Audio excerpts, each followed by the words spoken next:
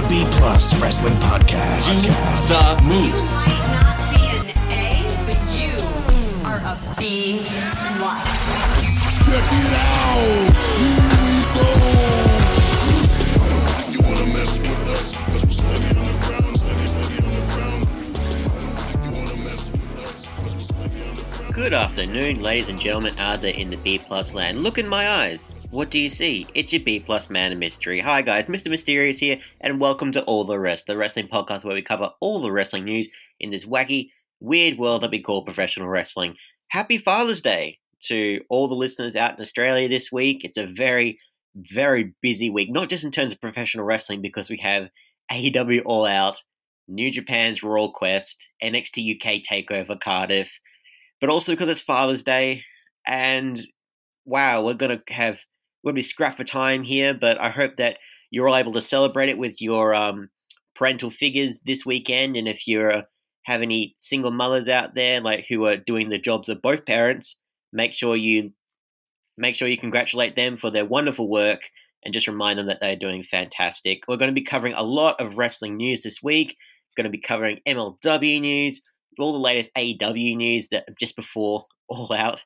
We're going to cover some NWA, the weird WWE stories, and I'm going to try and end it with some nice positivity towards the end because it's Father's Day, damn it, and we need some positivity.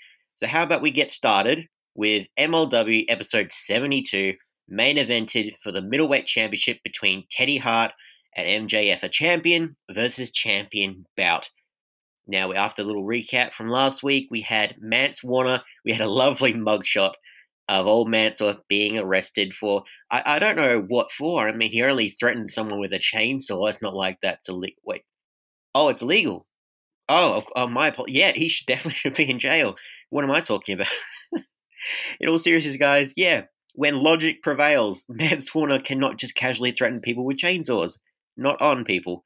We had our first opening match. We had Hijo de LA Park versus Zenshi. Now, Zenshi is a relative newcomer to MLW.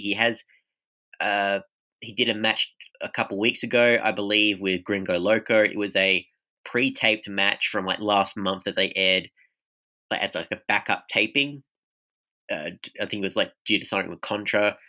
Can't remember the specifics right now off the top of my head, but so this is his like second match with MLW, and this was a really interesting affair. Now, Hijo de LA Park is an interesting specimen, not only just in promociones, but in Major League Wrestling in general.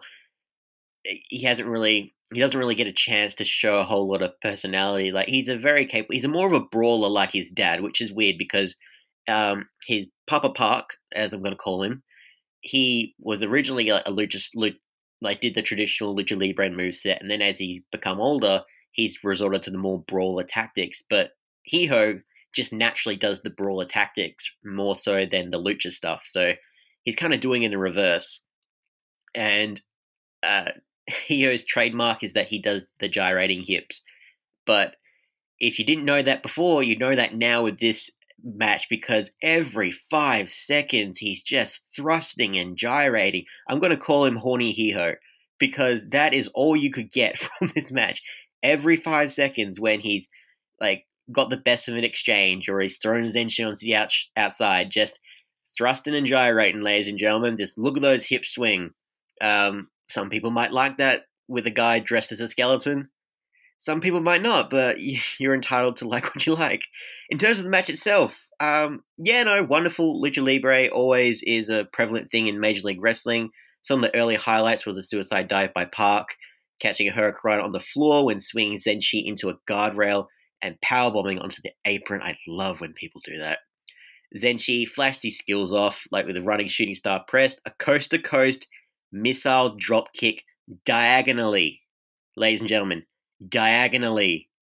That's some next level shit right there, right? He should be commended alone. Like, some people do shooting star coast-to-coast, like vertically, but they don't do it diagonally, because that is a far more of a crazy leap. And, throughout, Zenshi is going to go far in Major League Wrestling. He is going to excel there. For the finishing sequence, though, you had Park powerbomb Zenshi. Park again swiveled his hips, allowing for a moment for Zenshi to recover for a Hurricanrana. Park kicked out. Zenshi ducked a clothesline and then won with a spinning bulldog. It looked kind of like that. After the match, though, LA Horny Hiho resorted to his Papa Parks tactics and got a steel chair out and, yeah, whacked him in the back for good measure. And then he started gyrating his hips some more. So Hiho still looks like he still looks like a very capable wrestler, even though he lost the match. Zensi gets the rub. I think it's his first victory. He lost to Gringo Loco the other week. I can't recall properly, but yeah, very happy, a very interesting mood that set the tone for this episode of Major League Wrestling. We had a H2TV segment. I cannot tell you anything about what happened because you're trying to follow Teddy Hart's train of thought, and Teddy Hart's train of thought is in every which way direction. Like, it's a supercomputer with 4 tabs open, there's music playing somewhere, and there's pictures of cats. And sure enough, this all I can tell you about this episode of H2TV is that Teddy's cats are in it. Like, there's not really, I mean, no joke. Teddy started mocking MJF about his father paying Teddy money to not do any Canadian destroyers. Apparently, MJF gave some wrestling advice to Brian Pillman Jr. It was very, very vague. Like, Pillman sarcastically made a comment about carrying MJF's bags. Like, I cannot tell you for me recalling it. If you can watch it, go and watch it. I need to go back to university or something to comprehend the mindset that is Teddy Hart. He's a fantastic wrestler. Like, seems like a wonderful man, caring man with his animals and stuff. Seems like a crazy bastard, but that's not a wrong thing in this world. We had an interview with the professional Loki, the former MLW World Heavyweight Champion, being interviewed by Casey Lennox. Good interview. I'm going to praise Casey for this. Actually, a great interview because Loki's just a wonderful interview. Of course, they're talking about the transitions from the heavyweight to the middleweight division as if Loki was already a heavyweight when he had to forcibly cut when they started enforcing the weight restrictions. Like, he was always billed as 175, 180 pounds, like 170 pounds, right? The weight cutoff is 205. Like, Loki did not lose like 30, 40 pounds when MLW suddenly made the announcement. But they make it seem professional, right? And Loki's just like, he's making it seem like, oh, it's all part of the plan. Like, this is more his natural size, and he'll have to deal with opponents' speed and explosivity. I didn't realize explosivity was a word. I learn more every day listening to The Professional. But Loki's talking about Teddy Hart, like, because he's the champ, of course, in the middleweight division. Talking about a Contra Unit's logo keeps flashing throughout this episode. It's been happening on and off for the past few episodes, but yeah, just to reinforce who the champ is at the moment. And Casey Lennox, of course, does mention about Contra. So Loki says they will feel his exceptional, professional presence. Love it. Love it. I keep saying it, and it better happen now. War Games, or the War Chamber, Loki better be that 4th man, otherwise I'm going to be very sorely disappointed. We have the Contra Unit. They do a little promo about Tom Lawler because he's having his rematch for the MLW World title next week. Lawler versus the Samoan werewolf Jacob Fatu. Should be very, very interesting. We have a little promo with Selena De La Renta, and the commentary team are accusing her of calling the cops on All Mansa, and she's just like, yeah, he threatened me with a chainsaw. I don't, like, when wrestling tries to bend the logics of just everyday life, like, no, he threatened her with a chainsaw, he needs to go to jail. But then she's there with Jimmy Havoc, and Havoc doesn't feel bad for Mansa at all because he says that Warner will probably enjoy prison, but the moment he gets out, Havoc will be there to ruin his life. And they've actually just announced that there's going to be a bunkhouse match between Mansa and Jimmy Havoc. So a very interesting deathmatch theme. I can't quite tell you what it's going to be. And I love the fact, so after Jimmy Havoc just took the reins, Selena just kind of looked at him just like, I love you. He's just like, finally, someone who's helpful. It was very sweet just to have the fact that Selena is just like, I'm so used to Ricky just being so incompetent and just like, but you You're British, you're polite, you're a savage. Like, I like you. And so do we. I cannot wait to see what he does for All Out in the Cracker Barrel match, which I will get to later on in this Father's Day edition of All the Rest. So after that little promo, it's a lot of promos this week, ladies and gentlemen. If you haven't caught on by now, we have Tom Lawler and the Von Erich brothers do a promo. Pretty much, Lawler, he's such a weird promo, right? You have the Von Erichs who try and do like these meaningful promos that are well thought out, and then all of a sudden, Tom Lawler, he's in a different zone, and just all of a sudden, Contra completely derails the whole thing. But in this one, he got the crazy eyes, and he just says, "This means war." So, yeah, I don't know what else you can expect from Tom Lawler at this point. We had a promo with the lifestyles of the rich and dynastics before heading to Japan to compete with Noah, Pro Wrestling Noah. Alexander Hammerstone was just relaxing with his Dynasty bros, and he's enjoying his new Rolex watch, his very first watch, apparently. Life's pretty full, like it's just this wasn't the best Dynasty promo because it just seemed like they were trying to think of shit to say, and then they just started shit talking the Hart Foundation, but it didn't seem very natural transition. It was I was happy for Hammerstone to finally get his gold watch, but yeah, not the best one. Just the Dynasty hyping themselves up, bad mouthing the Hart Foundation. It was more logical than the HGTV episode, but there wasn't much spice in either of those segments, I'm sorry to say. But Alexander Hammerstone, at the time I'm recording, in the Pro Wrestling Noah, the Victory Tournament, the N1, he's crushing it over there. I think the past 7 matches, he's won about 6 of them. The guy is doing, like, amazing work over there. Like, you need to look at it. Like, the partnerships that MLW are doing are second to none because, so with the partnership with Noah, like Hammerstone's crushing it over there. The partnership with the Crash, I don't think I mentioned last week, they're actually planning a Tijuana show in MLW collaboration show with the Crash.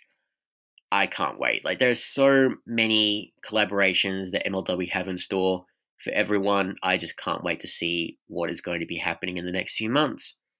We have, after that, we cut to the main event. So we only had 2 matches on this episode of Major League Wrestling. And yeah, champion versus champion. And Tim Bar, I love Tim Bar. He is the best announcer going right now. I don't say it enough, but he's got that rich, guttural voice. Championship. Listen to Tim Bar. He's a game show host, which makes all the sense in the world. But yeah, listen to him when he introduces people. He's just incredible. MJF came out first with Aria Blake. Kissed her butt as she held the ropes open for him, that happened. And MJF just cut a promo, just reveling. Like, we need to save these moments, ladies and gentlemen, before MJF goes to AEW officially. We just need to save these moments. But yeah, it's very similar to when MJF first tried to win back his middleweight championship. So he's saying he never lost the title. He's getting back what's rightfully his. Teddy Hart is a bum. Just like his uncle Brett, still working that feud. Because MJF is better than both Teddy and Brett, and they know it. Very solid stuff there. Teddy comes out with Mr. Velvet. Mr. Velvet, again, one of the finest actors on the Major League Wrestling roster. Like, knows his role definitely. But, so you have, and I should mention as well, so the collaboration that MLW has made with, like, the Mars Stats Institute, they actually calculated Hart's win-loss record when escorted to the ring by Mr. Velvet. So all these collaborations by MLW, I love them so much. As for the match itself, very similar to their first rematch after Teddy Hart won the middleweight championship. MJF is trying to be cowardly and conniving and everything else. Hart's completely like, I've seen it all before, mate. He did a powerbomb lung blower and a hammerlock DDT in the early goings on. When Teddy was going to do a moonsault onto the outside, MJF put Aria Blake in his way, so he just grabs her, gets out a steel chair, forcibly makes her sit, but in all the situation by trying to be a gentleman, he gets a super kick by MJF. But Aria Black's just like, oh, I'm sitting down now, might as well do my thing. You had MJF is just, I enjoyed this rematch a lot more than the first one. So like you had highlights like a Regal Plex by MJF, you had a Code Red by Teddy, like a running Canadian Destroyer. It was like I love Teddy Hart because he's such a methodical wrestler, which sounds like I'm bad mouthing him, like when people say methodical, like with Randy Orton and stuff, but I'm really not. Like he picks these spots and he does maximum impact with like the least amount of energy exuded, right? But then all of a sudden he just did a running Canadian Destroyer and loved it, loved it. You had the MJF did the sharpshooter on Teddy Hart and then a heat-seeking pile driver. Like he kind of stole that from Teddy Hart, but I like yeah, whatever. Like it's from their feud. I don't mind. Then we have a little bit of a finish where Blake tossed her stiletto to MJF. The referee saw it, prevented them from cheating, ejected Aria Blake. In all the confusion, you had Teddy Hart do a top rope, Super Canadian Destroyer, 1, 2, 3. Teddy Hart retains his middleweight championship. Very solid episode of MLW. After a couple weeks of just like not great elements, like with the Selena Conan story, with some of the weird matches that's been going on, like not really flowing too well. Like I've enjoyed some episodes from last week before, but just like this episode, breath for fresh air, just what I needed. Loved all the parts about it. Selena, like such a hypnotizing personality, right? And I don't know what else I can say. Like ending with Teddy Hart, ending with your strong points, I cannot fault MLW for that. All the latest news from there, like they've just signed Brazilian Jiu-Jitsu gold medalist Dominic Guarini, who'll make his MLW debut in Dallas, I believe, in September 7th. You've got Timothy Thatcher is returning to the ring. He's going to be facing off against the kickboxer turned pro wrestler Douglas James in the War Chamber when they finally do their taping in the next few weeks. God, that's going to be a killer match. And then, interestingly enough, we had an interview come out with Court Bauer. Now, this is very fascinating because Court Bauer has been a very, very private figure since MLW resurged like a couple of years ago. You've not seen his face, right? And this little interview thing, check it out on the MLW website. Step inside the ring with MLW CEO Court Bauer. Not what I pictured. I should have, like, you can Google him, I suppose, but not what I pictured he'd look like. Have a listen to the leader of Major League Wrestling. The guy is doing wonderful things. Him and Tony Khan, both different sides of the spectrum in terms of alternate wrestling promotions, but they're doing incredible work. I love Major League. I can't wait to watch AEW when they appear on TNT. Love it. So speaking of AEW, we didn't have a Road to episode this week. We had just the Being the Elite episode 167, What Time Is It in London? And this was Kenny Omega's response to the news that Jon Moxley has a MRSA infection in his elbow, which forced him to withdraw from the match at All Out. And Kenny just cuts him to pieces, right? He's saying that he was preparing just for Moxley. And Moxley has been going all over the world, right? He's been appearing in New Japan. He won the US title. He's been a part of the G1 Climax. He's been doing the indie shows with guys like Killer Cross and Darby Allin. He's been going every which way across the world. And because he's just trying to do everything and anything, he's screwed himself up, right? He got an infection in Japan. And yeah, Kenny cannot care less. He's just saying that it's irresponsible. Like, I don't care if you ever come back to Major League. If I don't care if you come back to AEW ever again, which he will for the tapings, of course. But yeah, that rivalry is not going to go away anytime soon. They didn't do any promos. Kenny didn't do any parting words for Pac, but we did have the board meeting, quote unquote, of Cody and the Young Bucks trying to think of a replacement for Moxley, and they say the titular line, "What time is it in London?" It's like, no, no, never look back, no, never say die. And yeah, of course, Park has been announced. Can't wait. The bastard. Oh, AW need a great heel like Pac. Cannot wait to see what happens with that. But that board meeting where they're just like, can we call like Marty? No, he's practically dead to us at this point. Can we call Flip? Like, no, like he's in the same boat, man. And just they're throwing out all these names and they just can't make it work. But yeah, as for everything else, you have SCU. They had a little weird, weird park story with Luchasaurus, Jungle Boy, and Marco Stunt. You have John Hennigan and Taya Valkyrie. They're walking their dog, and then they do a poop core because the dog pooped in someone's yard, and it's like, who did this? And everyone just flees, but they do parkour, but they call it poop core. It's I'm sounds like I'm derailing it more than it really was. It was actually pretty funny, but that's just an announcement for that match. So this would be a 6-man tag. I believe will be the start of the main show, not on the pre-show. We're not doing a predictions video for before All Out, but I will say I am backing Luchasaurus, Jungle Boy, and Marco Stunt. SCU, very capable wrestlers. You can have them booked in any situation. You had Tony Schiavone officially confirm that he is All Elite. He said that one of the next shows, the TNT shows, are going to be in Charlotte, North Carolina. That will be September 6th. So that would be at the Bojangles Coliseum, Mr. Bojangles. And they confirmed as well recently, AEW, that they're going to go back to Chicago, Illinois. So at the time of recording, they will have All Out currently in place, and then they're going to head back to that place November 27th, I believe, for the same venue as well. I wouldn't imagine why not.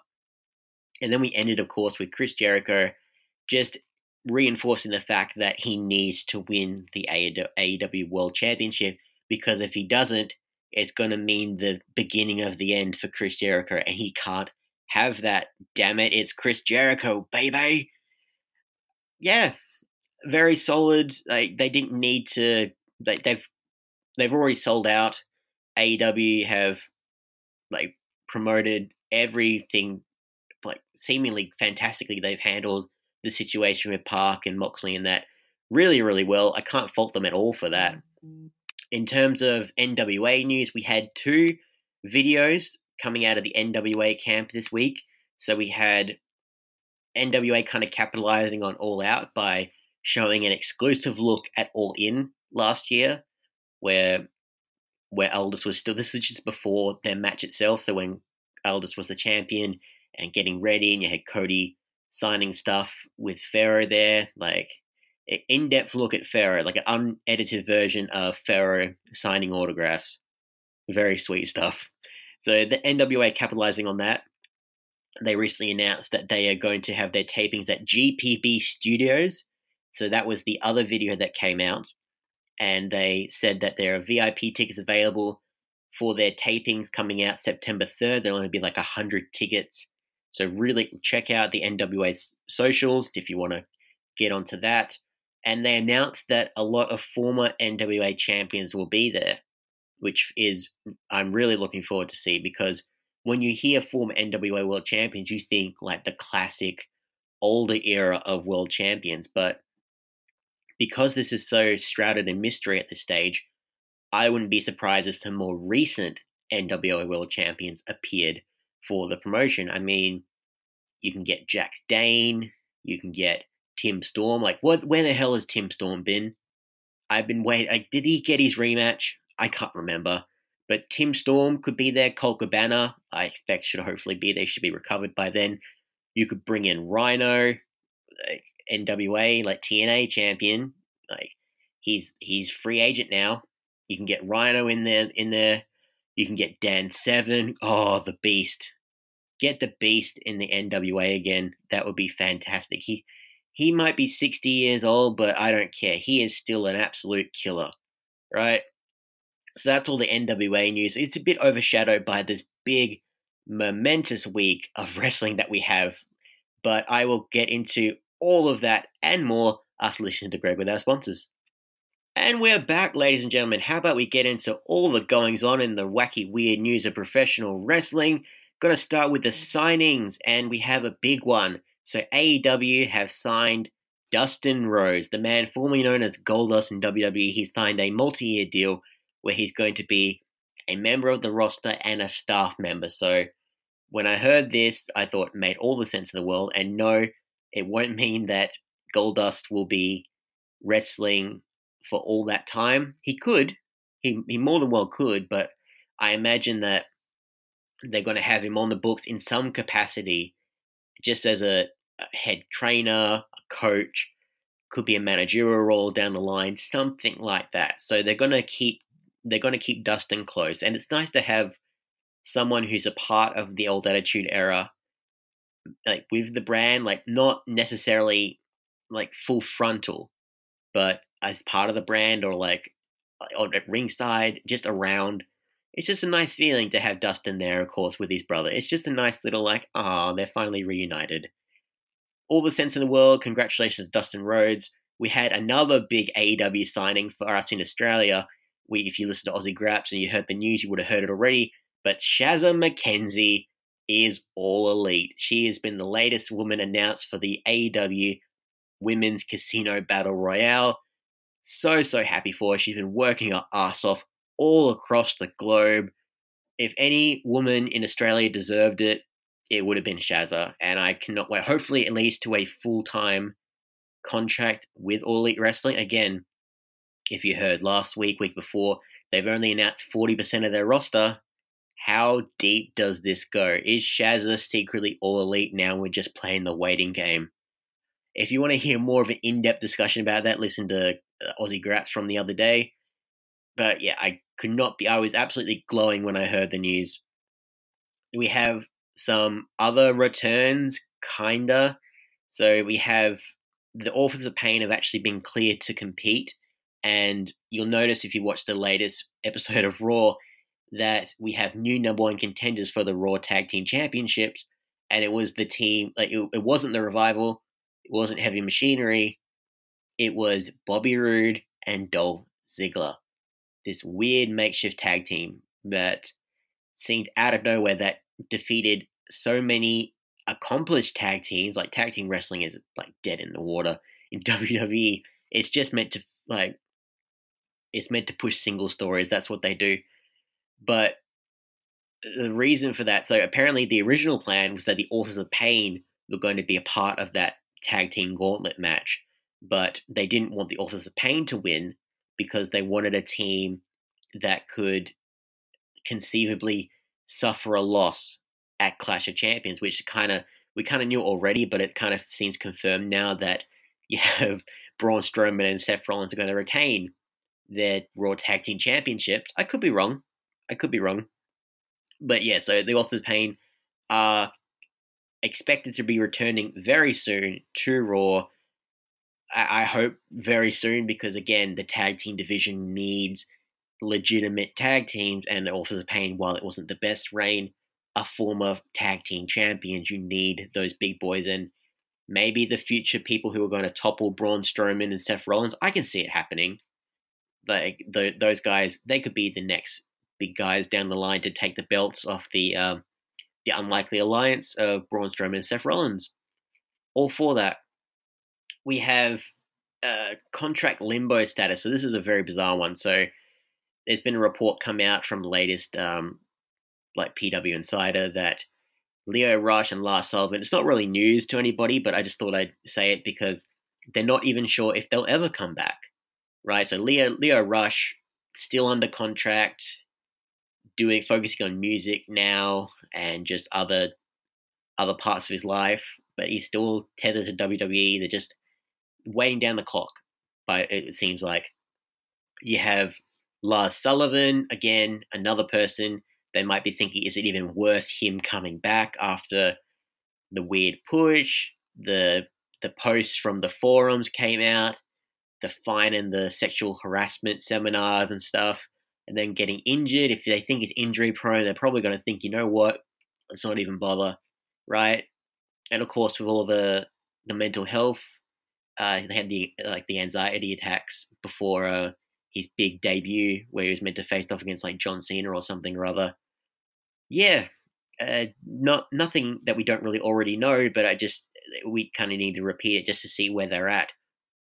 And there is another signing, I suppose, or another appearance, I should say. I should get the voice ready for this. This is for my juggalos and juggalettes that don't try this at home. Hope you like it. Whoop whoop. Fuck that shit. The man known as Superhuman is appearing. I'm sorry, I put myself, guys. Is appearing at Atomic Revolutionary Wrestling. The stunt guy. When wrestlers say don't try this at home, nothing will come of it. This is the proof positive that it actually can, because for some goddamn reason, Superhuman is appearing at an indie show. He's going to be in a fatal 5-way with Joey Ryan, is one of the participants, and Shark Boy. I have no idea what to make of this.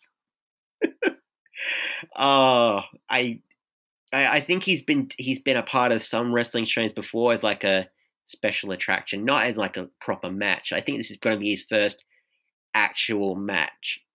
I am terrified. I'm gonna piss myself laughing depending on how it goes. He's a being around wrestlers, you hear about Superhuman all the time for the juggalos and the juggalettes. Hopefully, the juggalos and juggalettes will be gracious enough to watch his debut match in Atomic Rev Wrestling. But yeah, that's the big signings and stuff from this week. No real injuries to report, which is always a good thing. No news is good news there. In terms of leaving as well, no news is good news, except for AJ Styles. He did reaffirm on Lillian Garcia's podcast that, yes, his contract that he has with WWE at this time will definitely be his last. Definitely be his last. He's not going to do a part-time contract after that. He's not going to go to another promotion. And at this stage, granted, again, never say never. I hate that freaking saying, but never say never. But at this time, once AJ finishes his contract with WWE, that will be it. And I want to see him end on a high rather than afterwards, down the line, doing another match at a smaller indie show. He probably be more than capable of it. But yeah, for those of you kind of clamoring to the idea that, oh, he could go to All Elite Wrestling if it's still around, in 5 years' time, or he could go to Ring of Honor. He could appear at Impact Wrestling if it's still around in 5 years' time for a match, like a highlights tour, one for the road tour. But no, and I even then, once he finishes with WWE, I expect they probably sign into a Legends deal so that he can never be signed to anybody ever again, ever. That's what I think anyway. Could be wrong though. We have a lot of wrestling news stories to come out from this week. I'm going to try and get through them all as best I can. But we have the PW Insider release their top 500 for this year, and the number one pick for 2019 was Seth Rollins, the two-time Universal Champion. Now, this is a mixture of real life and kayfabe when they do these listings here. Yeah, I understand that this is all subjective, of course. Everyone is entitled to their opinion. I don't think Seth Rollins should be number one, but I do agree that he should be in the top 10. So that is my thought. So for the full 500 names, you have to go check out the Pro Wrestling Illustrated, pay some money. But in terms of the top 10, we got you covered here at the B+. So number 10 was Will Ospreay, the current IWGP Junior Heavyweight Champion. He was 12th last year. I'd argue he should be in the top 5 because he's just that damn good, but that's just me. Number 9, the ace Hiroshi Tanahashi. He picked up the heavyweight championship around about this time last year, in the past 12 months, I should say. So, yeah, I can see him being there. Number 8, Kenny Omega. Of course, number 1 last year. His 12 months have been very interesting because he hasn't really wrestled that much, and there's a good reason for that because of AEW, getting off the ground. So that's why he hasn't really been doing any wrestling matches, which can't fault him for that. He's still in the top 10. I agree with that. You had Roman Reigns, number 7, the big him coming back, like putting his leukemia in remission, just the success story there. Got a successful movie out with Hobbs and Shaw. Yeah, I don't fault him for that.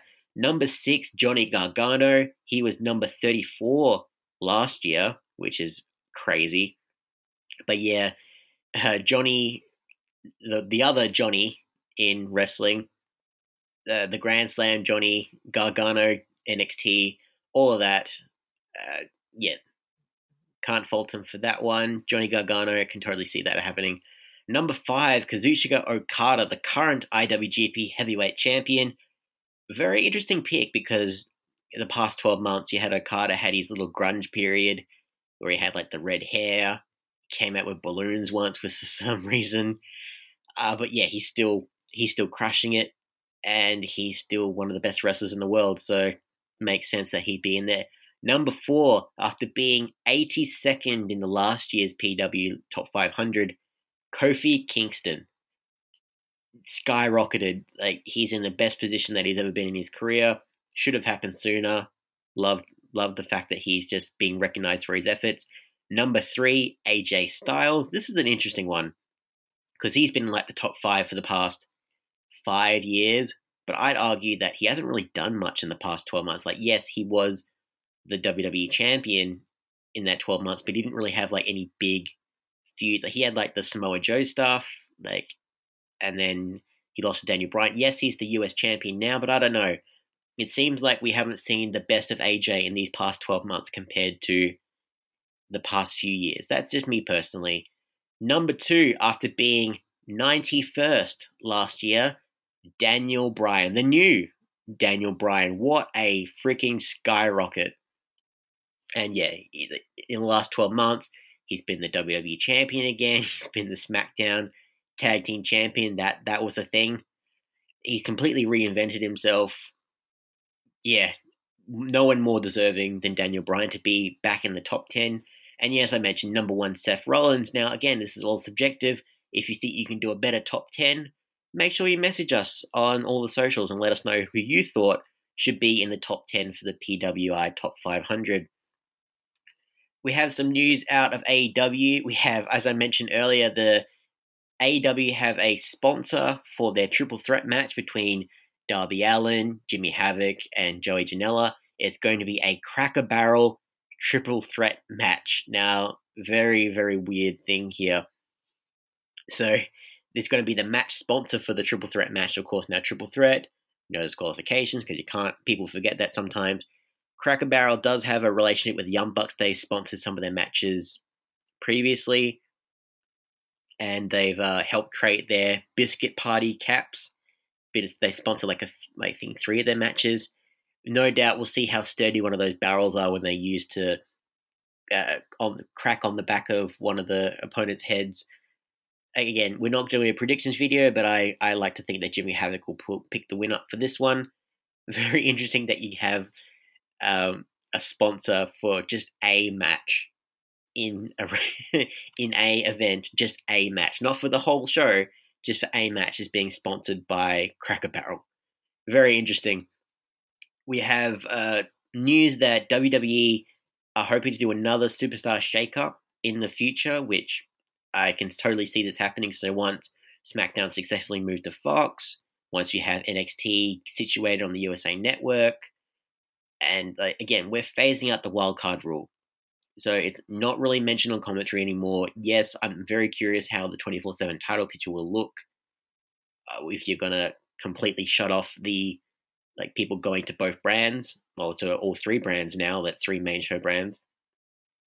To make it seem more legitimate, yeah, do another draft. But the fact that it means something, I'm not against that. I hope that, hopefully, that I don't know who would be better off being transferred. You have, I can see this being like a lot of main roster stars being drafted to NXT so they actually get to do stuff. I can see it being more as that rather than call-ups. I hate using that word with NXT, but call-ups to the main brand because it's not call-up, it's going across. I firmly believe that. you have the news that Sami Zayn and Shinsuke Nakamura, so that little story has been happening in the world of WWE land. The goal is apparently the reason that Sami Zayn is now no longer a wrestler but an advocate for the Intercontinental Champion Nakamura is that they want to kind of reassemble the fragments of the Chris Jericho, Kevin Owens Festival of Friendship storyline. So, according to WrestleVotes, which they're a bit of 50-50 with news, but they have their sources, they apparently want to reassemble that story from a few years ago, leading to a big-time blow-off match. I can see it. Like, Sami Zayn, again, should be very underrated, should be used as a wrestler, a very capable wrestler, but him as the manager, like, if you watch SmackDown the past couple weeks, him as this advocate, just like this big cheerleader, yeah, Nakamura, King of Strong Style, yeah. He does his role great. And I can see this. We probably won't have the list, but I better see a Festival of Friendship if this is the case. And maybe this could be the push that Nakamura, my apologies, ladies and gentlemen, turns face from all this after their big blowout. Nakamura, with the theme song back, like the proper violin theme song. I miss Nakamura's theme song. Like people forget how much fire that is. So yeah, I am all for that. We have a whole bunch of other WWE news stories coming out. So apparently the meddlings of Paul Heyman are coming to light, where he is heavily involved in Sasha Banks' heel turn, her heel character currently on the main roster. I can totally buy that, Sasha Banks being a Paul Heyman girl, and why that is working away splendidly as it has. Another person that Paul Heyman apparently has a big affection for is Bobby Roode. So I think partially one of the reasons why the Authors of Pain, they didn't end up happening, and they needed like a makeshift team to assemble, it seems like Paul Heyman handpicked Bobby Roode to partner with Dolph Ziggler, because he doesn't want him seen as a nobody wrestler after doing nothing for the past couple of years. Can totally see that. Like, he knows him from Impact. He's a very capable wrestler. Like, the guy was a former NXT champion, and now he's been what? He was Robert Roode. He won the 24/7 title once. He doesn't need to be a goober running around like trying to chase R-Truth and Drake Maverick. Like, he needs to do stuff, right? He's in his early 40s. He needs to do things. And Paul Heyman, man, it seems like the thing now where anything good happening in Raw right now, yeah, Paul Heyman's doing it. You know, I totally believe that with everything. Like, it could be wrong, but it makes sense to me. There's been some weird rumors that The Fiend could be in the Universal title picture in a couple months. So there's a premature tweet from the Golden One Center in Sacramento, California, the actual venue for Hell in a Cell coming up in a couple months, actually tweeted this prematurely. And again, cards subject to change, and also take this with a grain of salt. But they are advertising that Bray Wyatt is expected to challenge either Seth Rollins or Braun Strowman in a Hell in a Cell match. Now, it doesn't say for the Universal title, but you would expect that whoever wins that match and if you're facing The Fiend, you would think it's for the Universal title. Now, this is interesting because I've wanted Bray Wyatt to be a world champion for ages, and yes, he is a former world champion, I do know that. But with his old character, I wanted him to finally have the gold and be this big supernatural presence. But The Fiend as a champion, I don't know. I don't see The Fiend as this presence that needs championships, right? It'd be a nice image, right? And I'm sure if The Fiend were to become Universal Champion, we could signify that Raw has gotten a lot more darker and twister, and you have the more supernatural elements week in, week out, that the championship's been taken hostage by this monster, Bray Wyatt. I like it in that regard, but I see The Fiend as this entity that he's not shackled by the rules of WWE, the rules of sports entertainment in regards to championships. I'm not against it. In terms of who I think he should face off against, either Seth Rollins or Braun, I want to see Braun. If it's against Seth Rollins, I don't mind that because I would love to see Seth Rollins get his ass kicked by Bray Wyatt. But that's just me. If you want to, we still have a poll, ladies and gentlemen, on the B Plus Facebook page. Let us know who you actually would want to face off against the Fiend, and would you want to see the Fiend become the new Universal Champion? I'm going to go yes, but tentatively because I don't think the Fiend needs to have belts. Have a couple other news stories, ladies and gentlemen. I'm going to cover this one a little bit more when I do the Impact Zone tomorrow, but the Impact Zone, Impact Wrestling have actually started covering hotel costs for their roster. This is actually really cool. So they kind of did it when they were in Mexico for their tapings over there, but it looks like this is going to be a permanent thing going on as a reward for their roster for their loyalty. Now, these guys are independent contractors and they have to cover their expenses. So the fact that Impact are taking the charge, now they don't offer them health insurance there, but if they can cover them in some other way, like with their travel, that's only a good thing. And more wrestling promotions need to look after the wrestlers, the roster, need to look after them any way they can, even though they can't call them like staff, you know? I want to get into that later on, but I thought I'd briefly touch upon it now. I am all for it. Like the more that wrestlers are recognized for their roles as employees or next to employees and not contractors, so they get messed up with benefits. Like, yeah, it's very messed up. The life of a wrestler is very hard, right? It's not easy. So anything that can make it easier, I'm all for. We have the news that NXT are going to remain at Full Sail University, so even though they're expected to be a part of the USA Network coming up soon, they're not expected to go on tour around the world yet. So they're still going to be emanating from the Full Sail University until at least December. That's the rumor anyway, so you would expect with the Wednesday Night Wars coming up that they're going to be traveling around, much like AEW, much like Raw and SmackDown, but this is just hearsay at this point. So it'd be very interesting if they were just like in the one spot all this time while AEW are going around everywhere. I would like it'd be nice, but NXT should roam around and give other places a chance to see if like maybe they could come back to Australia. You know, show Australia some love, ladies and gentlemen. I'd love to see Bronson Reed back in Australia. Just be a nice little. Oh yay, great to see you again. I've got some final news stories for the week. This is just like a little weird one. In a little house show match between Kofi Kingston and Daniel Bryan, there were chants for CM Punk, and Kofi and Bryan proceeded to do the go to sleep on each other, one after the other, and kind of just asked the fans who was the better man. Kenta saw this in New Japan and just said, like, you're copying my moves circa 2004. I just aim better. Apparently, Kenta wants to face CM Punk, which is just a really weird news. But yeah, this is a very interesting reaction to the CM Punk chant, and it's a nice little twist on the fact that you've seen Kofi versus Bryan 1,000 times. Yeah, spice it up with something.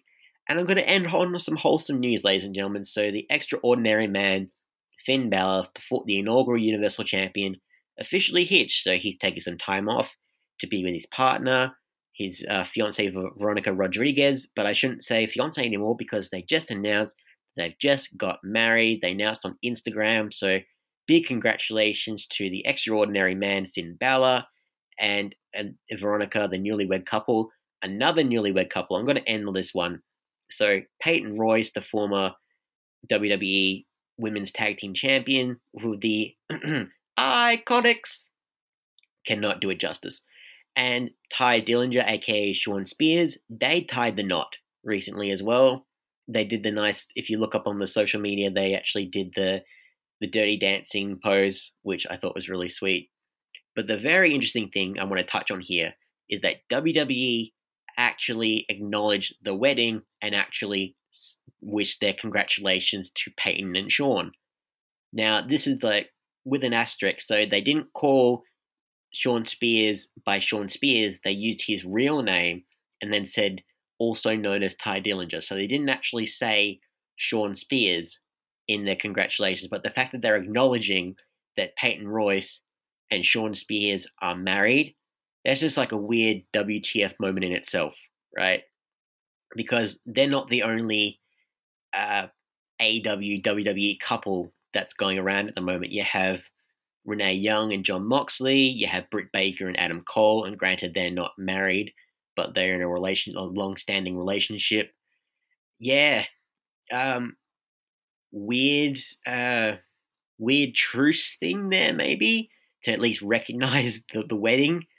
I don't know. Anyways, regardless, it's the season for weddings. I seem to be reporting a lot of weddings lately, and that's fine. Like, everyone who is getting wed this week, everyone who's celebrating Father's Day this week, I wish you all the very best. That is all the time we have at this point in time for this Father's Day edition of All the Rest. If you want to follow me on all the socials, I'm at Mr. Mysterious with a 107i, Facebook, Instagram, Twitter, YouTube, and Grapple.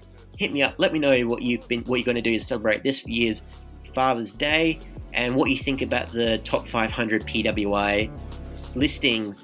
Do you think Seth Rollins should be the number one wrestler 2019? Let's discuss. If you want to follow us on the collectively here at the B+, because we're a great bunch, I'm not going to lie, we are at the B+ Wrestle on Twitter because wrestling went in fifth, and the B+ Wrestling everywhere else. Everyone, I say this all the time, and I mean every single damn time, we have our Patreon. Any amount you can donate would be greatly appreciated, so we can keep giving you all what you want, when you want, showcasing the very best of Australian wrestling and keeping you up to date on all the wrestling news from around the globe. Like, share, subscribe, hit that 5-star review. I've been Mr. Mysterious for All the Rest, and I'll see you later.